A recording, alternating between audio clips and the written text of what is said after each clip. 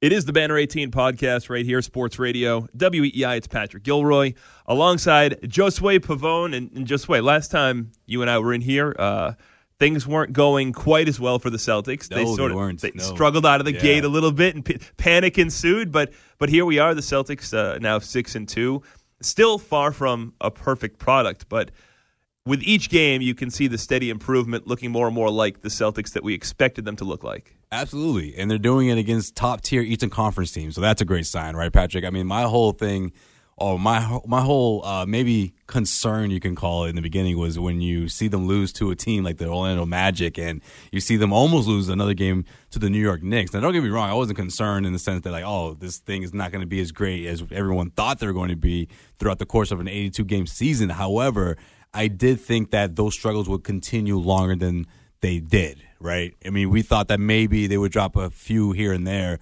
That 1-1 back-to-back set against the Pistons, you would think that they would drop at least one of those. Right. No, they won both of them.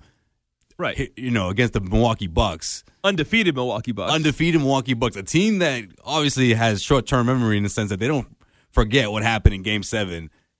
They beat the Milwaukee Bucks. So it's impressive. I'm impressed with this team already, but in the same sense, I am still waiting for those losses to come along the road, those losses against teams like the Magic or maybe a team like the Knicks. We'll see. I'm not going to sit here and say that this team is ready to take down the Warriors in early November, but we'll have to wait and see what happens. But we did know it was going to be a process, Josue. And when you look at this team, we knew that the insertion of the two All-Stars back into the lineup, and even to a certain extent, a guy like Daniel Theis, and we'll get to him in a little while, it sucks for him coming off his best game. Now he's out for a bit of an extended period of time. People don't ever talk about Daniel Theis until you watch him play. Then you realize that he is a legit cog on this team. Right. And he's somebody that they'll feel their loss. But when you look at what's happening right now, I find it interesting because the offense is getting better. They're putting up a tremendous amount of points all of a sudden. They struggled to score earlier in the season. But still, it's different guys on different nights, in my opinion. So tonight's particular game against Milwaukee, what I was so impressed with was the fact that there were 6 Celtics in double figures.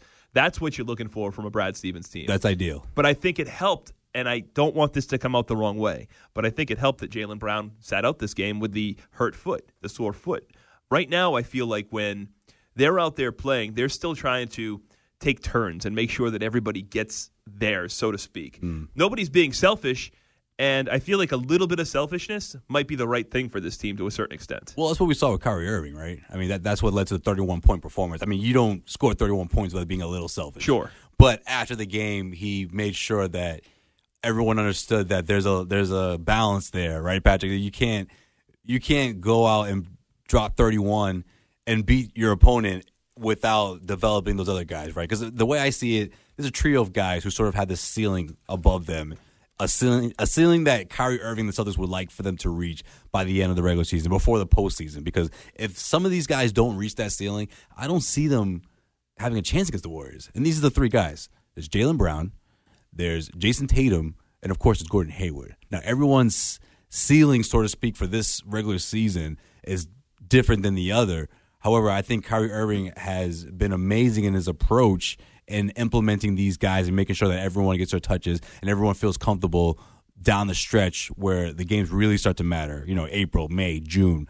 Those 3 guys, you want them to be in a space where they're able to contribute at a high level and ready to come up big when their names are called. Completely different guys, completely different positions, but Kyrie Irving this year has reminded me of what Paul Pierce used to do. We used to sit here, and I called Paul Pierce a chameleon for years, meaning he gave the Celtics whatever the Celtics needed game in and game out.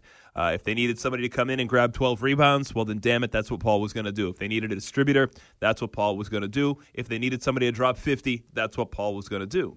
And early on this season, that's what I've seen from Kyrie.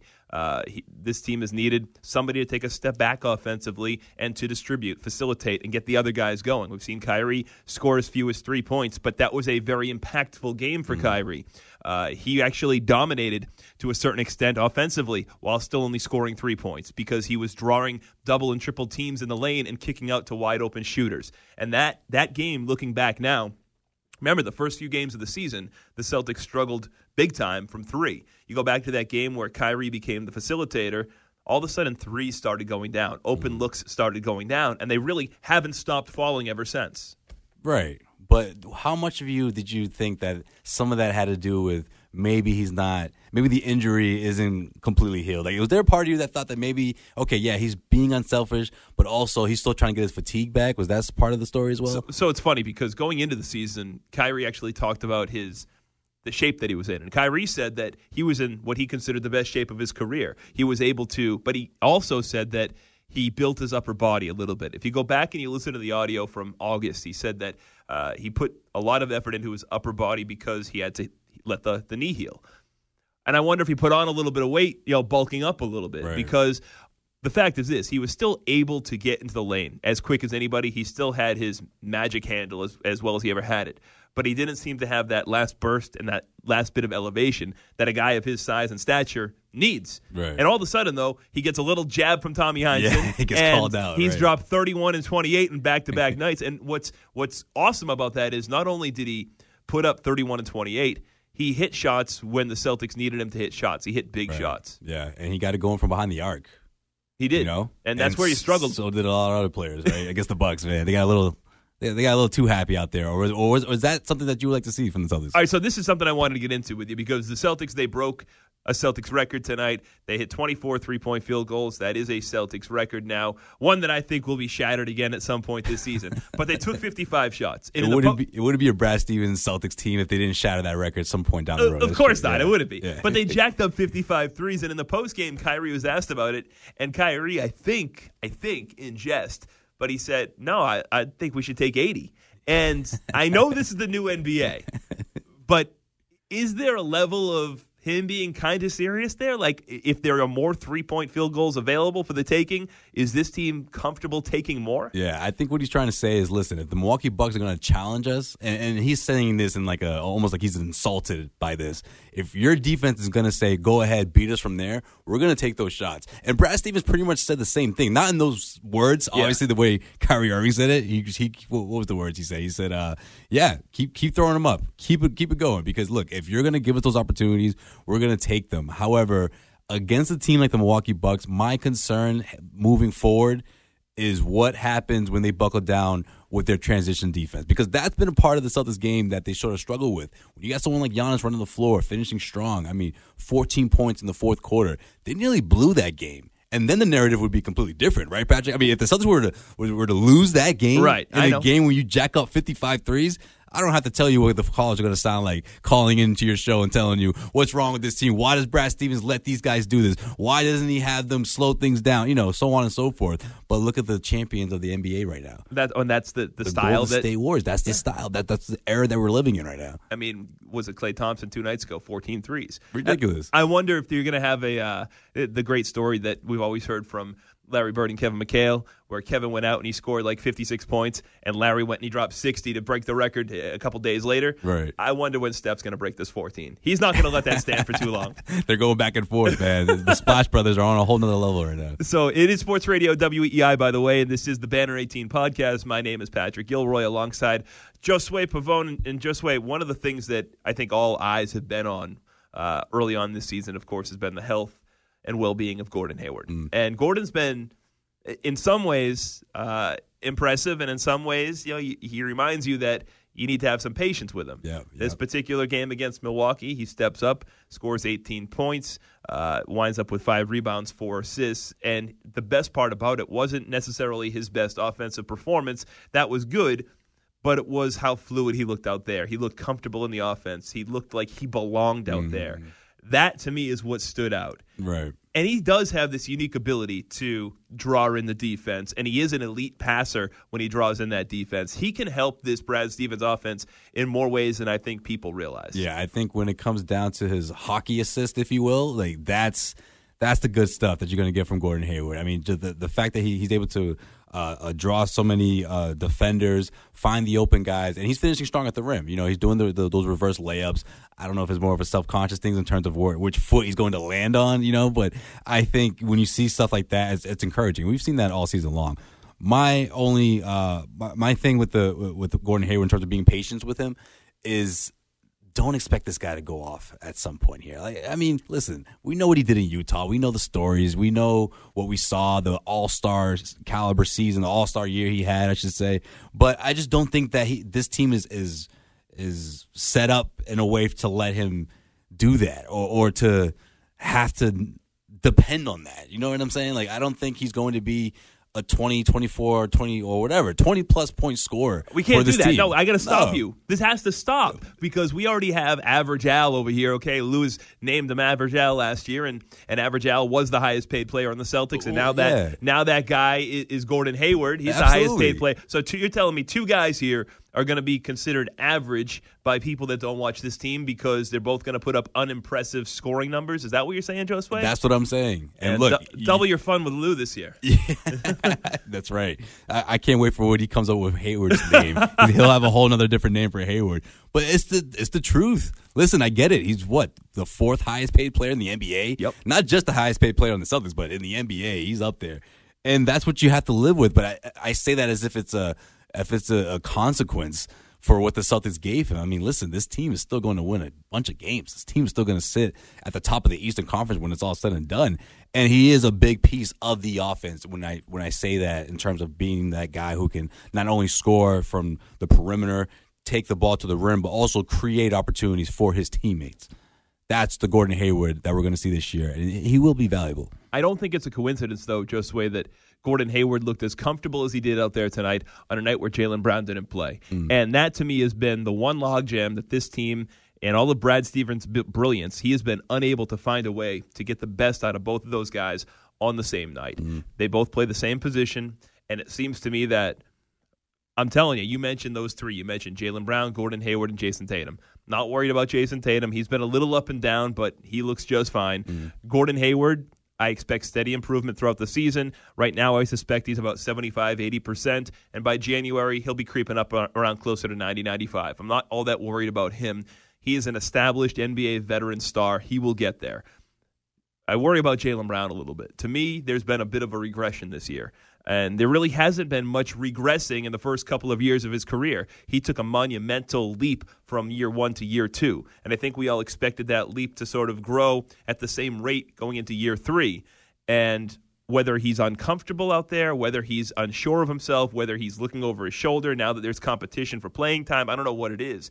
But I've seen him do more standing around the three-point line than I've ever seen him do before. Yeah. Sort of waiting for the play to develop rather than initiating the play himself, moving without the ball, being a better part of this offense. What's it going to take, in your opinion, to get both of those guys sort of firing on all cylinders? Or is this going to be one of those situations where some nights it's Gordon's night, some night it's Jaylen's night, and those two just won't be able to coincide and sort of get the best out of each other on the same night? I think you may see a lot of that. I do. I think if Jaylen can solidify his role as 3-and-D, then that's a win. I'm not saying this guy's going to lead the league in three-pointers, but if he can carve out this role of being that knockdown three-point shooter, which he's shown flashes of that. I mean, you look at his percentages between year one and year two, and there's plenty of improvement there. And obviously touches help with that. And now that those touches are limited with Gordon Hayward and Kyrie Irving back in the fold, it's going to take a little bit of adjusting on his part. However, I do think that seeing him knock down so many shots on a consistent level from behind the arc is encouraging. And I also think that obviously the guy can fly. He's athletic. He can drive to the rim. I just don't see. I mean, they're two very different players. You know what I mean? Like, I feel like with Gordon Hayward, like I said, more of a playmaker, more of a guy who can knock down shots as well, more of an efficient level. But with Jaylen Brown, what's encouraging is not only if he's able to knock down the threes at a consistent level, but his defense. I mean, this guy can keep up. We saw him kept up with LeBron James. He's elite. Yep. He was at an elite level. I mean, the LeBron James, the Kevin Durant in the world, those were his assignments, and he did pretty damn well at containing them.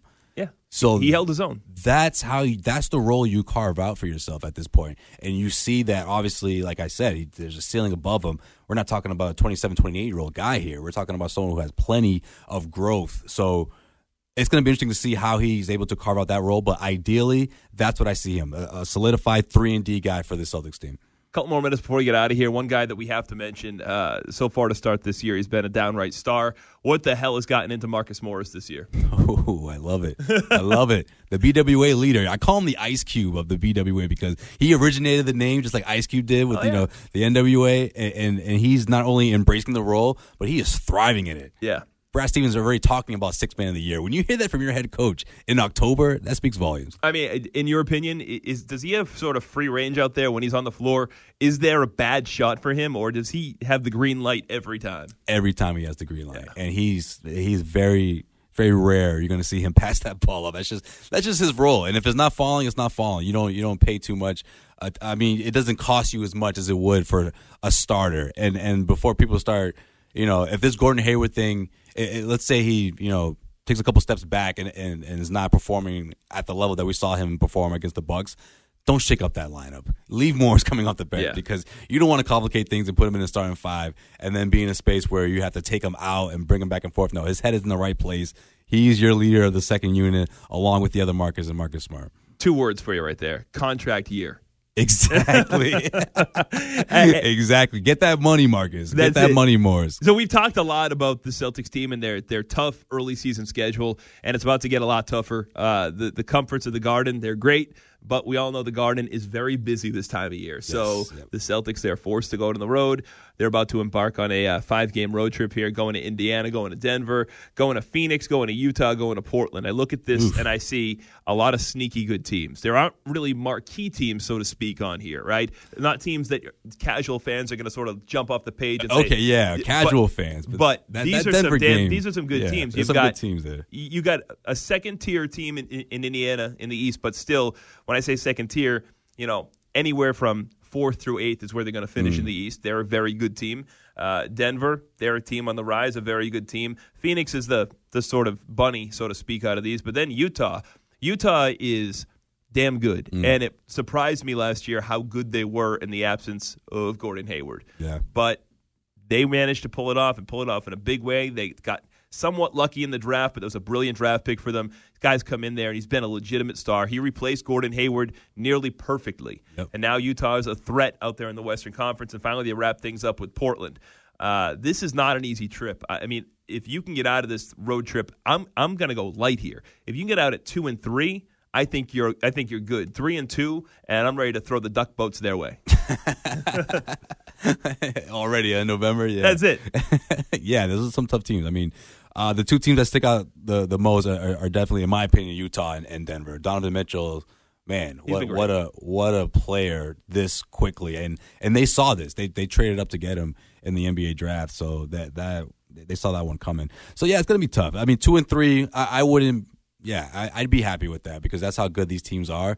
But isn't it funny how a lot of these teams, like you just mentioned, how they could be anywhere between the middle of the pack, almost the top tier of the Western Conference, or down at the bottom of the playoff picture. But look at how many teams in the Eastern Conference that the Celtics have already faced, right? All the top teams, and I'll throw Indiana in there right now because they're in the top 5 right now. The Celtics have had the luxury of facing all these teams, and we're in the first week of November. Right. I mean, this is what you want to see. When I saw the regular schedule, I was thinking to myself, this is perfect. Get all those tough games out there right in the beginning of the season, see where you're at, and progress from there. So it'll be interesting to see how everything unfolds out west. Real quick, you're talking about out west before we get out of here. I have an opportunity to do this, so I'm going to do it. I'm loving the Lakers at 3-5 right now. I know that there was a couple of people that picked them to be a top 3, top 4 team out west. I'm talking about guys like Nick Wright, who just can't get away from LeBron. Yeah, the LeBron lovers, right? And LeBron, he's having a really good LeBron year. It's his numbers look very much like LeBron, but I guess the experiment isn't working just yet. My question is this: we've already seen one NBA head coach fired this year, Ty Lue. He lasted 6 games. If this keeps up, how long until my man Luke Walton is forced out by LeBron? Pink slipped. Oh, man. If they do Walton like that. It's not they, but let's be clear. It's LeBron, not they, it's LeBron. And LeBron, he's got a 16-year track record of doing coaches dirty. Yeah, so, he does. That's a long list of guys. You think LeBron is going to take blame for this Lakers tough start? Oh, absolutely not. No. It's the surrounding cast. It's what you give him or it's the coach. Luke's fault. January, let's say. Okay. Let's put it at January, well below 500, or will you say 500? I'm going to say, look at it right now. Right now, New Orleans is 4-4, and they're sitting in the 8th spot. So I'm thinking that the Lakers are probably going to be somewhere 5 to 10 games below 500 at that point. I don't see the Lakers getting all that much better. Wow. Look at Ingram has been somewhat disappointing this year. Kuzma has been okay, but again, you talk about Jaylen Brown not taking that next step, that next leap. They're not either. They're sort of stagnant from where they were last year. And I've watched a few Laker games, and I feel like there's a lot of standing around, watching LeBron, letting LeBron be the hero. The only guy that should stand around really is Rondo. Rondo is comfortable setting up that offense. Everybody else, though, needs to be involved, and they're not right now. This is the LeBron show once again. And I look at it, and I think to myself, okay, look at the surrounding cast that LeBron had last year with Cleveland. It was as bad as any surrounding cast that he's had throughout his career in Cleveland, and he still managed to fight and drag them to the NBA Finals. You would think that a surrounding cast now with the Lakers, with Kuzma, with Rajon Rondo, with what's his name? Brandon Ingram. Brandon Ingram and Lance Stevens. You would think that this team could at least compete at the same level that Cleveland did last year, but they're not. They look like a broken bunch right now. They've got moments of brilliance, but all in all, Josue, I mean, dare I say, this could be the year where LeBron doesn't see the playoffs. Oh, man, can you imagine? It could be awesome. Be awesome. I mean, I hadn't projected just squeezing in, but we'll have to wait and see. I mean, listen, this is a trial year, though. That's my only thing with this team. I just feel like maybe because it's a trial year, LeBron will be a little more patient. I mean, look, he's doing all these bunch of other things now. He's not as how should I say? I don't want to say not as committed, but he's got all these production deals going on, these documentaries he's producing, the barbershop TV show. I almost feel like LeBron's sort of Space Jam is coming out soon. LeBron's already thinking about next summer and who's going to join him, or whether it's Kevin Durant or whether it's Kawhi Leonard or whoever. Name any upcoming free agent and plug them in, and we'll see what happens. But at the same time, I also think that this team is, I don't know, I think you're cutting last season's Cleveland team short because of Kevin Love, though. You really think this team is just as bad as the Cavs last year? They were pretty bad last year. They were pretty bad. Look how bad they are this year. The same team, less LeBron James. Yeah, that's true. Yeah, I'm telling you, and poor Ty Lue is without a job right now. Yeah, 0-6. Wow, they really gave him a short leash. Huh? That's it. I'm gonna go out on a limb and say, you know what? Under 500, Walton will still have a job, though. We'll see, though. But there'll be a lot of rumors out there about him losing his job. I can't wait for those rumors. I want to see LeBron squirm. All right, man. That's it. That's been the Banner 18 podcast. My name is Patrick Gilroy. His name is Josue Pavone. We got something nice coming for you guys next week. We got T-shirts. That's right. So stay tuned. Nice tees, too. But you want to find Josue on social media. What's your Twitter? @Joe_Sway, just like the way you pronounce my name. So there it is. And you want to find me @Gilroy on Hoops. You want to follow us both for your opportunity to get a hold of some sweet looking T-shirts. So until next week, we're out of here. Bye-bye.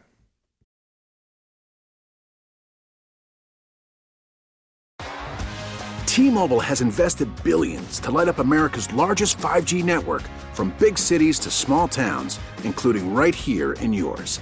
And great coverage is just the beginning. Right now, families and small businesses can save up to 20% versus AT&T and Verizon when they switch. Visit your local T-Mobile store today.